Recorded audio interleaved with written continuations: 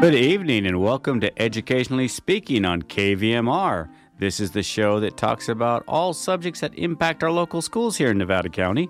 I'm your host, Scott Lay, Nevada County Superintendent of Schools.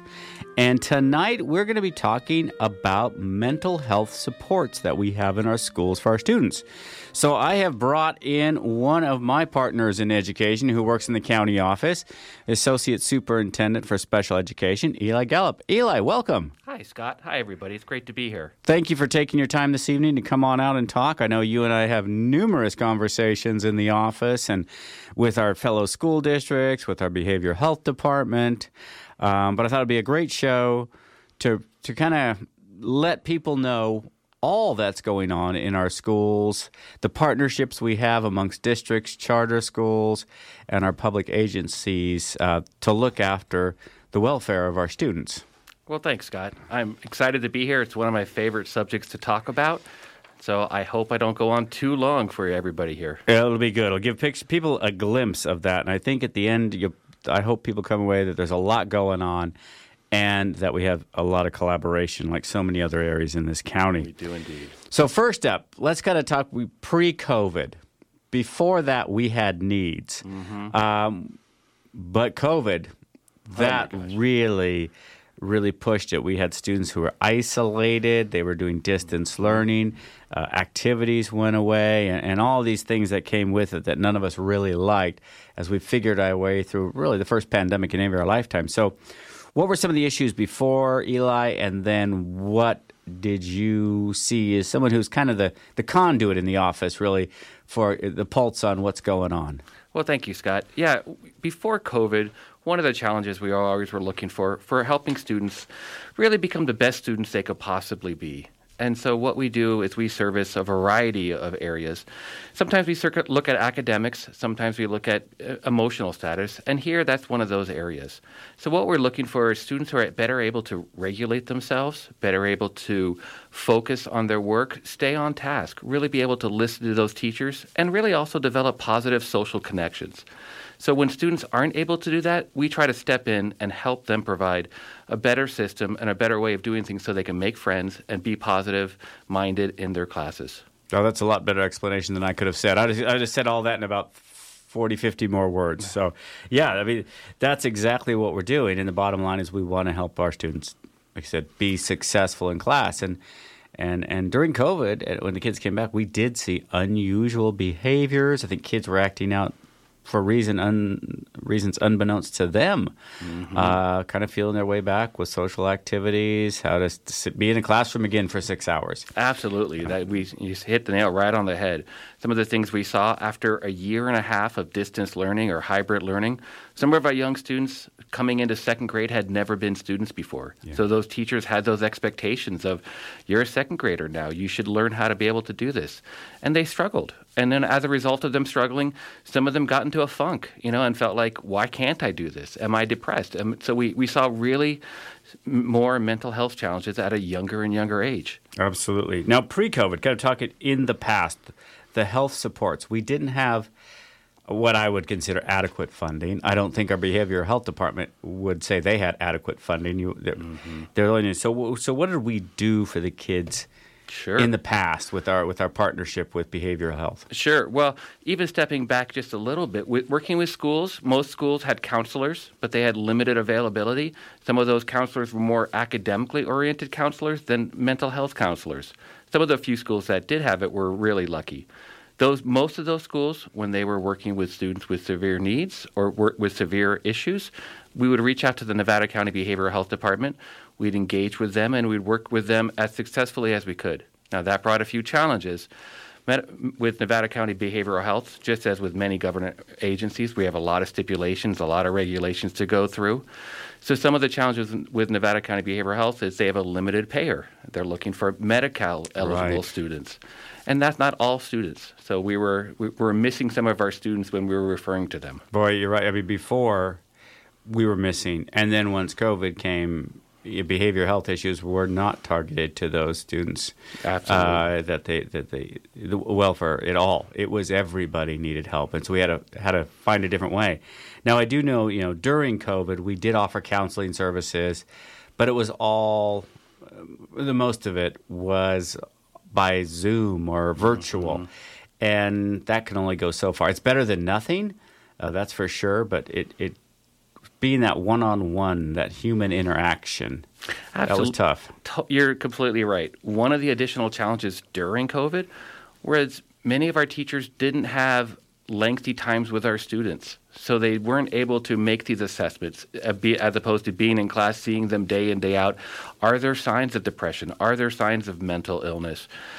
We had to rely on parent contact. And sometimes with parents with only one children, they don't know any different yet, so they don't have comparisons. Right.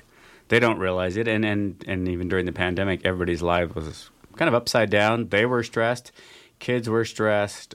It was a tough time. That's a really good point. Everybody was stressed, so it's hard to see. Are you more stressed than average, or is this just a COVID Then you should pandemic? be. Or is this just an average pandemic stress? Yes, exactly. Right, which we wanted to help as well.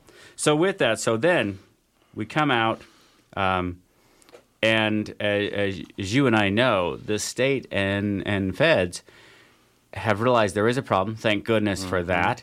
Sometimes their funding strategies baffle me and irritate me to no end with sometimes too targeted with what we can use the money for or a very short period of time. But at least it came, and it came to us, it came to behavioral health, it came to the schools. So let's talk a little bit about that, about what we have now in our school system. Well, just as you said, one of the few silver linings of COVID was that greater awareness of mental wellness in our schools and what not having a healthy mental well-being and the impact on academics and socialization. So that was one of the silver linings. And with that came a plethora of money and restrictions. Some of the things that we've been working with our partner agencies, Nevada County Behavioral Health, is we've developed a grant in conjunction with them to provide more board-certified behavior analysts in our schools. And with that, what that means is these are expert individuals with master-level degrees providing behavioral expertise to shape the environment to help the students learn how to become more effective in their behavioral control by changing the environment. Right, which is critical for them to go in there. And I know we worked with several school districts on that. We targeted some with the higher needs to get in there. Behavioral health was a fantastic partner to work with. They have the expertise for us. Absolutely. But I do know we also had a hurdle in that area of hiring people. You know, as most people, our listeners will know, if you're there's still some service industries where we're missing workers. And we do know right after COVID, people were nervous to come back to work, or they didn't feel comfortable around people still. So let's talk a little bit about that. We struggled right out of the bat. We had the money, we had the program, we had the idea, we had the partnerships. Absolutely. That was one of our most unique challenges in my professional career in education, was having more money than we knew what to do with. We didn't have staff. And targeted money. I want to make sure I know it was targeted just for behavioral health. Thank you for clarifying. Yes. Targeted money for behavioral health. We weren't able to find these positions. Yeah. So one of the things we developed a really unique strategy of developing a training module for our own. So for those local residents who already worked in schools, for those paraeducators, if they were interested, we put them through 40 hours a week of training with counseling and coaching involved. They took a state-required test, and now they are officially called registered behavior technicians. So while we have the expert board-certified behavior analysis on hand, the registered behavior technicians do the hands-on work to provide that expertise and support to class. And as you said, they do a lot. They do a lot, and it was great when we were able to take those people in our classrooms and train them up, those we'd identified and really wanted to do that and grow in their careers, and kind of gravitated towards that in there. And, that was successful. I mean, we certainly had to come up with creative ways to fill those positions as well as others. Absolutely. So with that, as we talk about it, we've got a lot of different roles, and I know people get confused all the time with this. They might hear you've got, as you mentioned, the RBTs, Registered Behavior Technicians, the BCBAs. We have MFTs, LCSWs, school counselors, school psychologists, and people are like, well, what do they all do? Aren't they the same? Are they, so maybe we can help our audience with what each one of those do. You've explained the RBTs really well. The BCBAs. Well, Board I have to tell you, I'm a little hesitant because one of the things I love in special education is acronyms. Right. I call it job security. If I don't tell people what it means, then they have to call me. They do. And, sometimes I'm sure you're like me where I use the acronyms for so long. After a decade of using it, you're like, what does it mean? You're like, I really don't remember what all the letters. I know what the job function is. Absolutely. Yeah. So as we mentioned, we talked about the BCBAs, the Board Certified Behavior Analysis. We talked about the Registered Behavior Technicians, another acronym of RBT. Another social service that we have now started working with are MFTs, Marriage and Family Therapists, as well as LCSWs, another acronym for Licensed Clinical Social Worker. All of these people can provide counseling and support to students or adults, in fact. And then the MFTs are LCSWs. Those aren't often found in a school.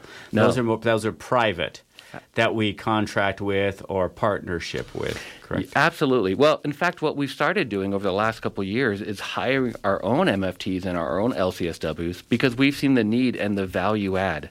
One of the things I recognized a long time ago is in education, we're experts in academics, we're experts in curriculum, we're experts in teaching students effective strategies. An area that most of us don't have a lot of expertise is mental health and wellness. Right. Absolutely. That's not our field. So recognizing that, just as, I know my limits when I need a plumber, I knew my limits when we needed an MFT. Yeah. So we quickly brought those in, and we started that early. And it was fortuitous that we had them pre-COVID, because we were able to lean into that expertise and develop even further from that. Yeah, absolutely. And then we go back to probably what most people recognize, school counselors, school psychologists. They've been around since we were in school.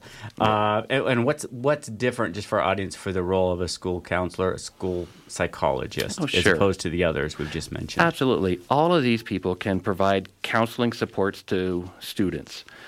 Counselors, that's their area of expertise. They're trained in therapy. A school psychologist has a variety of roles, actually. So in addition to counseling, one of the things they work for is to assess intelligence and for special education eligibility. So there's an extra layer of academic support focusing beyond just mental health for school psychologists. They're able to combine the two to kind of look at the whole student. Mm-hmm. So there we go. And for our audience, if you have any questions about that further, you can give us a call at the county office. Eli's number is on the website. His email, he'll be happy to go over those again. But each one does play a very critical role. It's a very different role in it. And one other thing is we were talking about pre-COVID and when we were growing up, mental health was kind of something you didn't talk a lot about. It was considered, was there something wrong with you? Is what's going wrong? It was a negative term, and it never should have been. And I think we've done a really good job of getting away from that and to get people to understand it's a very positive term. It's bringing in supports to help people when they need it. And goodness knows we all need it from time to time. It's so funny you say that, because one of the things, just talking to my own children, a 26-year-old and a 17-year-old, both of them see mental health as a badge of pride almost. Mm-hmm. The fact that they had the awareness to go out and seek support, They're getting support, they're following through with it. You're right, it's so different than when we were younger. It was more of, let's not talk about, I don't want to acknowledge it. And here's the other way, they proclaim it loud and wide.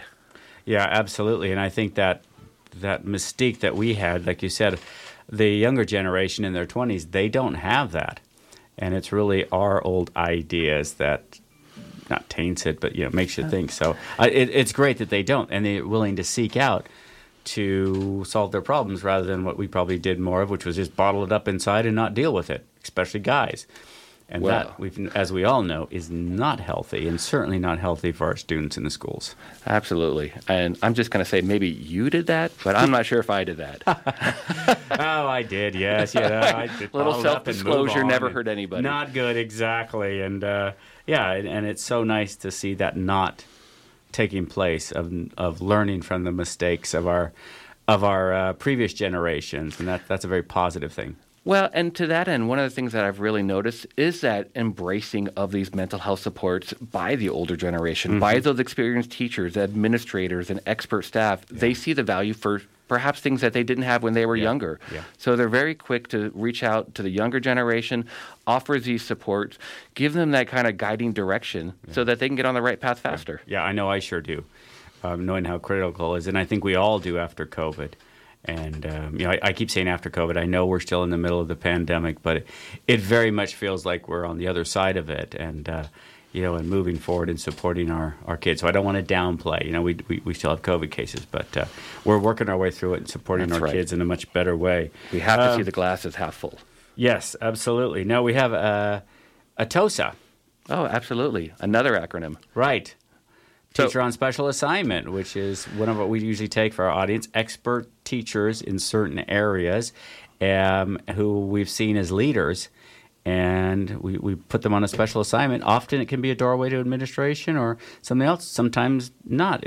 That's exactly where they need to be. So tell me a little bit about. We have one in particular helping us out with absolutely with this type of work. So one of our programs that we're developing at the county office, and I say developing, but we've had it for several years now, is a social emotional learning TOSA, Teacher on Special Assignment, and that person. She's able to go around, work with the districts, provide expert support on how to help the teachers, how to help the administrators understand about effective communication practices, not just for the student, but actually classroom or even campus-wide. How to help address when you're struggling if you feel like you're being bullied, how to help if you feel depressed, how to help if you feel overly anxious. Learning how to communicate those things as a young person, if you recall back, is incredibly daunting. Mm-hmm. Giving them those tools and those words to self-advocate is a mark of success. Yeah, absolutely. And makes kids feel safer and more secure in the environment of which they're coming to, which in turn, as we know, they're gonna do better in school and just be much more positive about themselves. So we talked a little bit about what we're doing now, kind of where we were, what's kind of going on now. We've got a bunch of new programs, as you alluded to earlier. Mm-hmm. We've said the state is pumping a lot of money in. Oftentimes it comes in 3-year grants, which I know you and I hate that. Mm-hmm. But there is the promise now that it's continuing on, which is great. So looking through these funding streams, let's talk a little bit about that. We've got the Mental Health Student Services Act, which, if people hear, it's an acronym, MHSSA. Tell me a little bit about, or tell our audience a little bit about that. Absolutely. So the MHSSA, Mental Health Student Services Act, is a partnership that we have with Nevada County Behavioral Health Department. And we've worked together to develop a grant. And so far we have almost $3 million through this grant funded. What we've done with it is create those board-certified behavior analysts and those RBTs across almost all of our districts at this point. They have at least some connection to that service, and so we're providing them free of charge to the schools and to the districts and families to provide that expertise service. And as you alluded to earlier, different schools are doing different things. We allow for that local control. Mm-hmm. So what that means is some schools are working to support 1 to 2 intensive students. Other schools are using it to develop a more effective yard supervision. Other schools, they're really getting creative how they're using this expert behavioral support. So it's really exciting to watch, providing the service and then letting them run with it of what do you see your campus needs. Yeah, I love that part of it, being tailor-made for each campus that they're on. It doesn't have to look like it on the other, what you see in the other school. It really meets the needs of those students. And as we all know, each one of our campuses have a very different look, a very different feel to them. So that's a wonderful thing. The other thing that you and I have been involved is the children's, it's the interagency leadership team. And this, for our audience, is kind of the heads of departments in Nevada County. You get probation, behavioral health, social services, our office, to name a few, coming together, and we work on the children's system of care. And you were just at a workshop there. That's what. And so they know this is all the agencies in Nevada County going, okay, how can we streamline services for kids? How do we get them more access for them and their families? So kind of talk a little bit about what they were looking at doing with that moving forward. I'd love to. One of the challenges for those who work in government or for those who watch government is many of these services and agencies are siloed, meaning they don't talk to one another. You have probation who rarely would talk to social services. Now, that's just an example. So one of the things that, because of those silos, is we miss a lot of information. So if Child Welfare Services is supporting a family and a student, we may never know that. So we're doing the exact same thing on the educational instructional day as they're doing after hours. So what this grant and what this opportunity allows for is we are going to be in close partnership with them. One of the goals, and a really exciting goal that I might add, is looking at developing more of a family-student hub, kind of a one-stop shopping, potentially even at school sites. On the school sites, we're hoping to see we can have counseling services available, we can have health services available. We can be there and tailor-made for helping those students and families who might otherwise struggle to get to an appointment somewhere else in the county. Right, and it's great. There's also, looking at that piece, there's another grant that came out, which is the community schools, which used to be taking kids and putting them at a we'll call it a special school. What they've realized, that doesn't work. It's more, let's meet the kids wherever they are on all our campuses. So we've applied for that, which will fit right into what you just said. It's getting the services they need at their sites, based upon the staff that they have, saying, hey, what do you want? What do you need?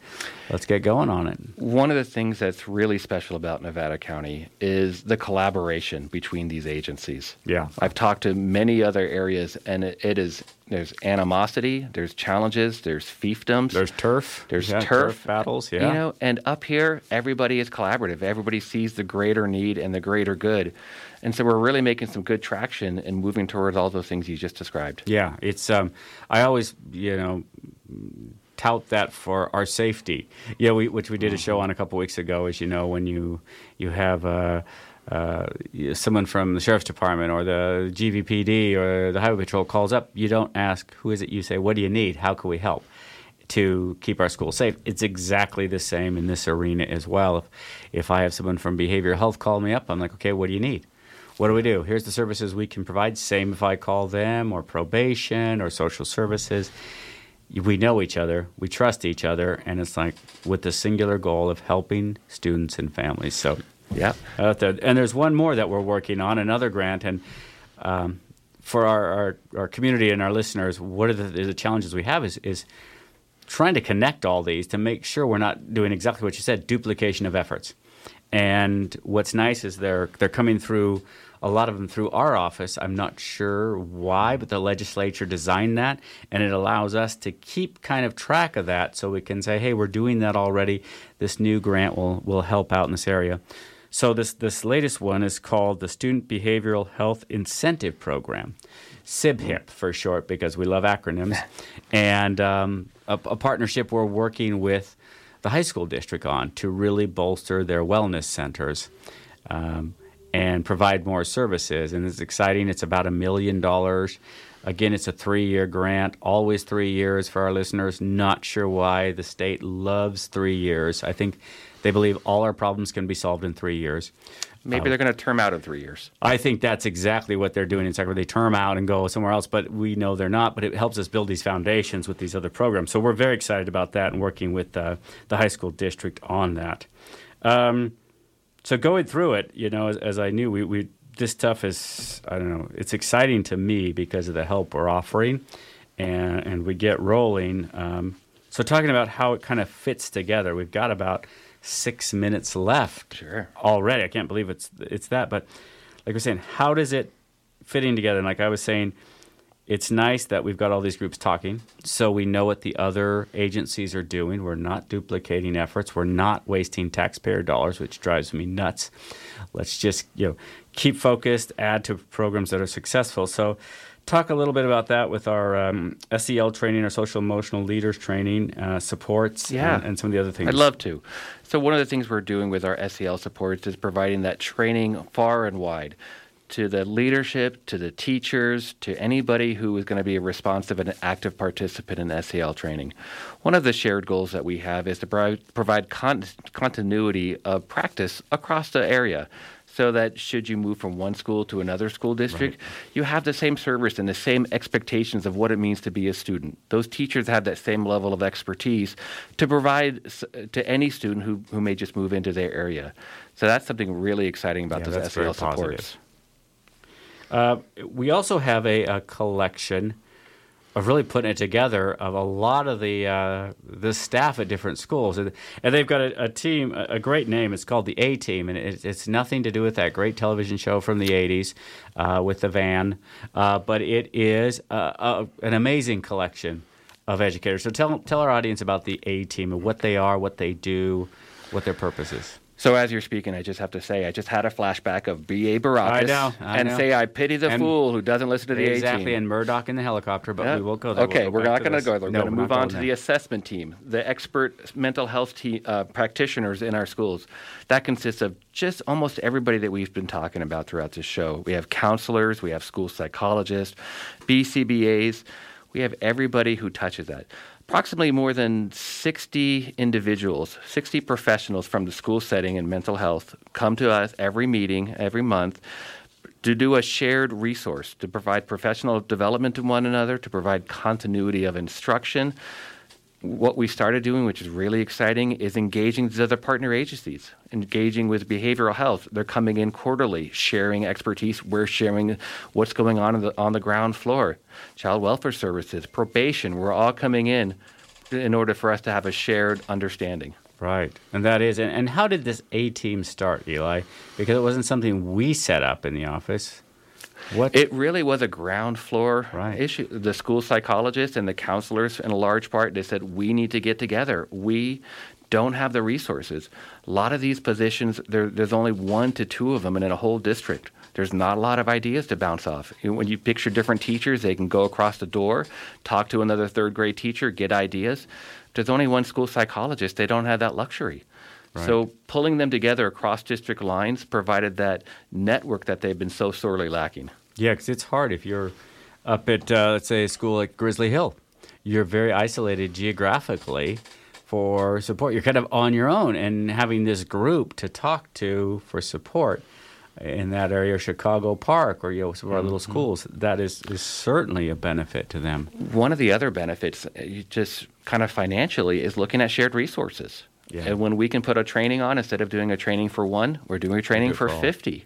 And so it's a collective benefit in so many ways. So and it's really exciting to see this agency and group take off as it has. Right. And I know we use them as a resource for tragic events at schools. We do. And we've had to call them together when something's happened as kind of a crisis response team.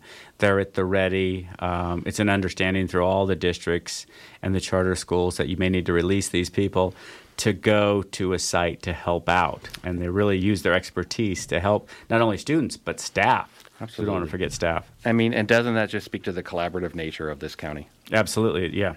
It definitely does here. We're looking at, boy, we got about a minute and a half here, Eli. All right. So kind of bringing it back to our students. Yeah. And really why we start the comment, why we're all here, why we get there is kind of a closing, if you will, on all this fitting together. For mental health, one of the things is the way I frame it is to remove any of those barriers that a student might have that's impeding their success, be it academic, be it social, be it emotional. We want to take away those impediments to help students be as successful as they can, to help create great civic-minded community leaders. Right, and meet them where they are. And absolutely to help them out. And I know we talked about a lot, we said a lot, we had a lot of acronyms, we tried to explain it. But if you have questions on any of these or what's going on actually at your student's school, reach out to the school. Ask them what they have there, what services. And you're also welcome to call the Superintendent of Schools office. We have some resources on our webpage. We're always willing to talk about it and going forward. So, Eli, I want to thank you for taking your evening out after a long day at work and being here to talk about it and letting the community know all these great resources that we have. Thank you for this opportunity. It's been great. Yeah, it's been fun. I appreciate it.